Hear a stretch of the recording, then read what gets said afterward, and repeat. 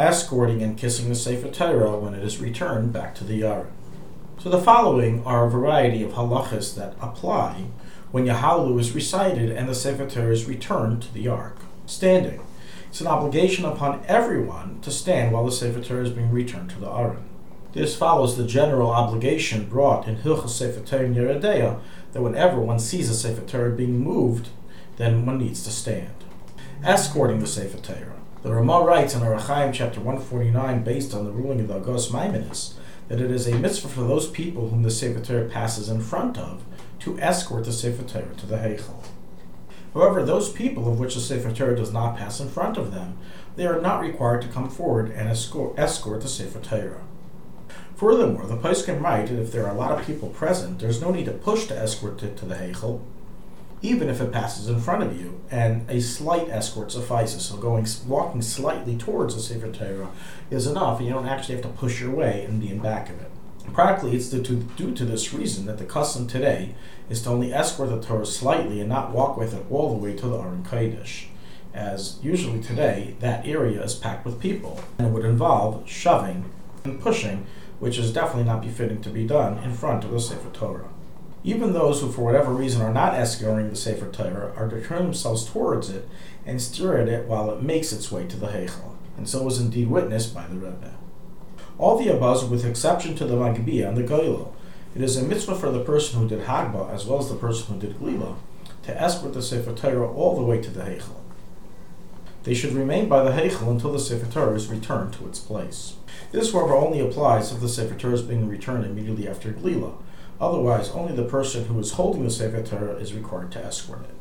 Kissing the Sefer Torah.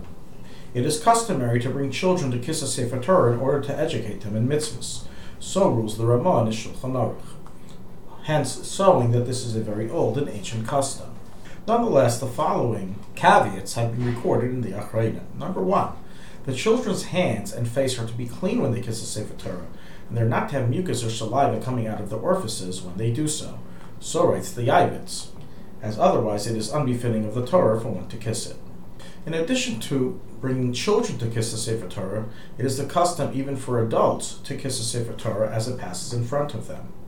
This custom is written in the Siddur Yavitz as well as many Achrayim, and so is the custom of the Arizal.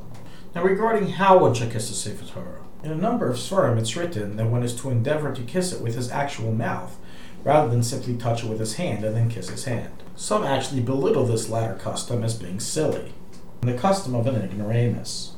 Likewise, some write that one who is able to should hug the Sefer Torah with both hands and kiss it. Some are accustomed to recite the pasuk Yenashkeu B'Neshikus Pihu upon kissing the Sefer Torah, and the verse of Yemina Techapkeni upon hugging it. Despite the above, some poskim defend those who are accustomed to simply touch the cloth with their hand and then kiss the hand, rather than actually embrace and kiss the Sefer Torah.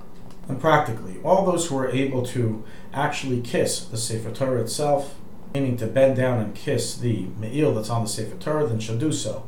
Those who are not able to, for whatever reason, should touch it with their fingers and then kiss their fingers. This especially applies if one is afraid of germs passing, that one should simply use his fingers to kiss it and not kiss it directly.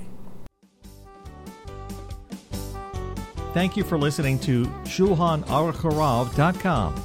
Our free services of making Torah knowledge available to the public depends on donors like you. Please help us continue our work through making even a small contribution at ShulchanAruchHarav.com under the Daily Halacha Dedication section or in the subscription page.